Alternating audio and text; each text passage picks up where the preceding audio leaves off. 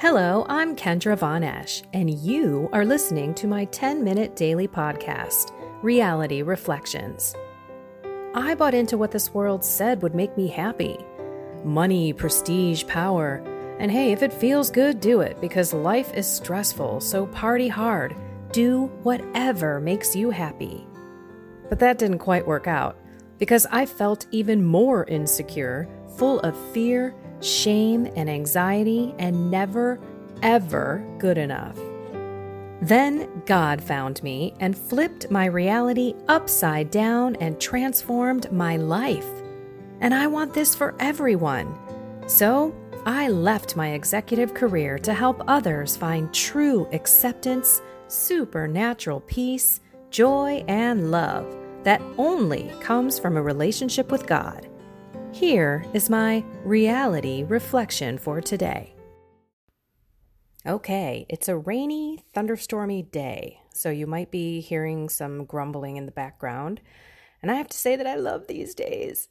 I know a lot of people are not fond of the rain, but I love it. I think that there's something awesome about the fact that if I don't have to go out in it, which I'm not going to go out today, I have some work to do preparing for my Radio Maria show with Christine Watkins tonight, and I've got some other things. I've got an article to write for Catholic Stand. So I love days like this because it feels like I am more focused. I can just grab my prayer blanket, light a candle, grab some coffee. You can grab tea if you're a fan of that, but it just seems like it's something, cozy about focusing on, writing. I love to write my book on rainy, cold days. I'm not a big fan of writing when it's beautiful outside. I kind of feel like I should be out in it. So anyway, that's sort of what the day is starting off. And some people can be depressed in these days. Some people can be let down by the rain and the thunder.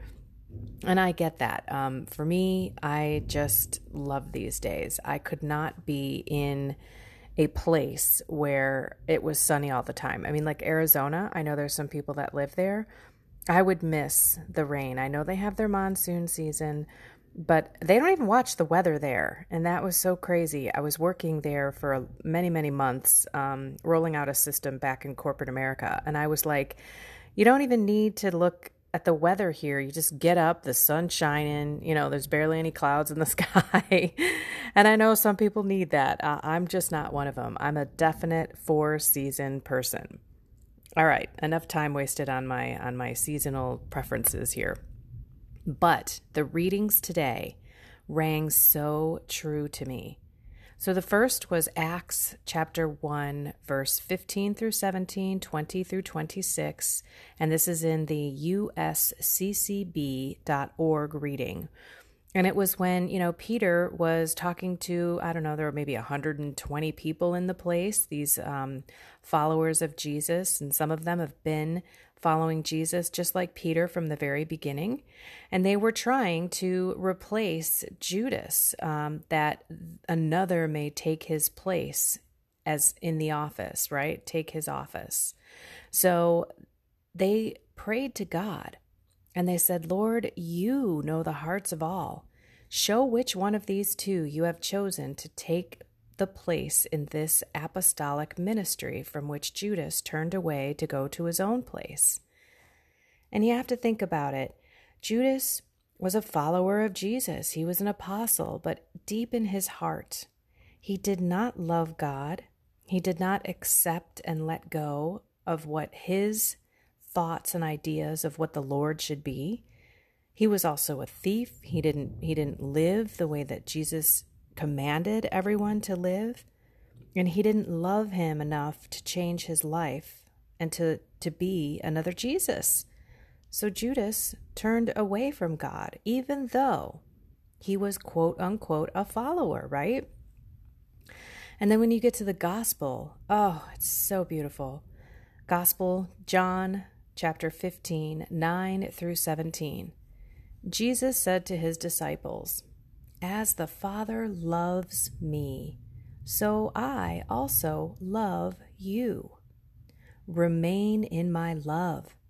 If you keep my commandments, you will remain in my love, just as I have kept my Father's commandments and remain in his love. I have told you this so that my joy might be in you and your joy might be complete. This is my commandment: love one another as I love you. No one has greater love than this, to lay down one's life for one's friends. You are my friends if you do what I command you. I no longer call you slaves, because a slave does not know what his master is doing. I have called you friends, because I have told you everything I have heard from my Father.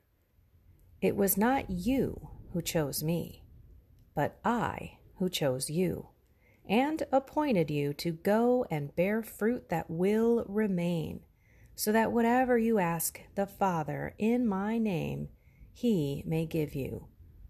This I command you: love one another. Wow.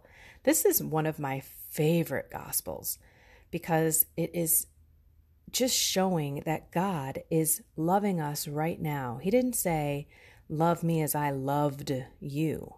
He's saying, love one another as I love you. I presently love you. I've loved you in the past and I will love you in the future. No matter what you do, I love you.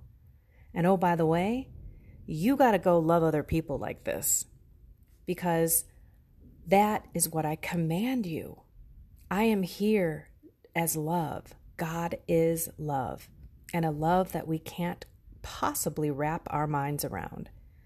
But in order for us to love our neighbors as ourselves and to love one another, we must love God.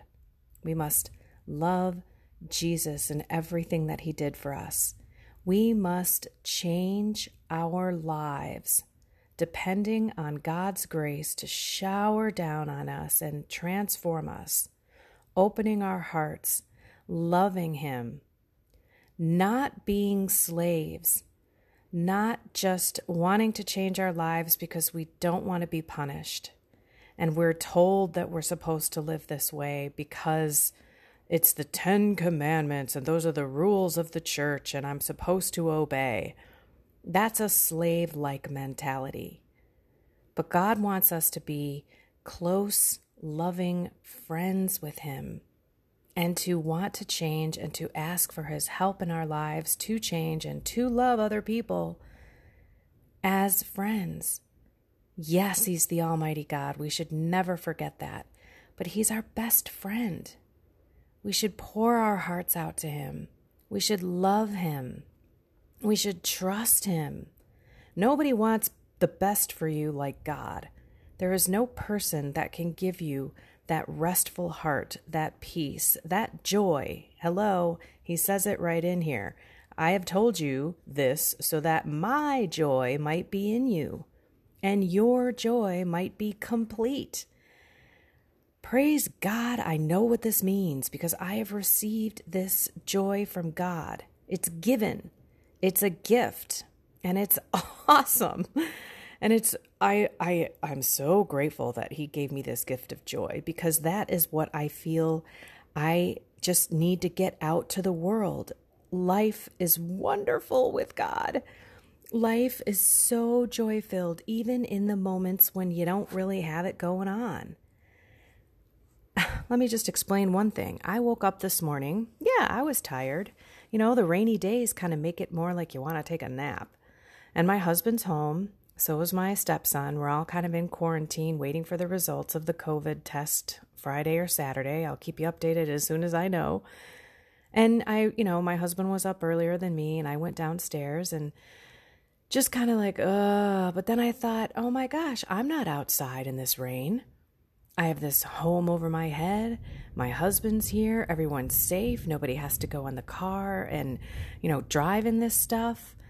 Like, thank you, Jesus. Thank you, Jesus. And I started just going through this litany of I'm so grateful as I'm pouring my coffee, pouring my cream in there. And I'm thinking, my gosh, you, Lord, are so wonderful. I am so in awe of you. I love you so much. You've done so much for me.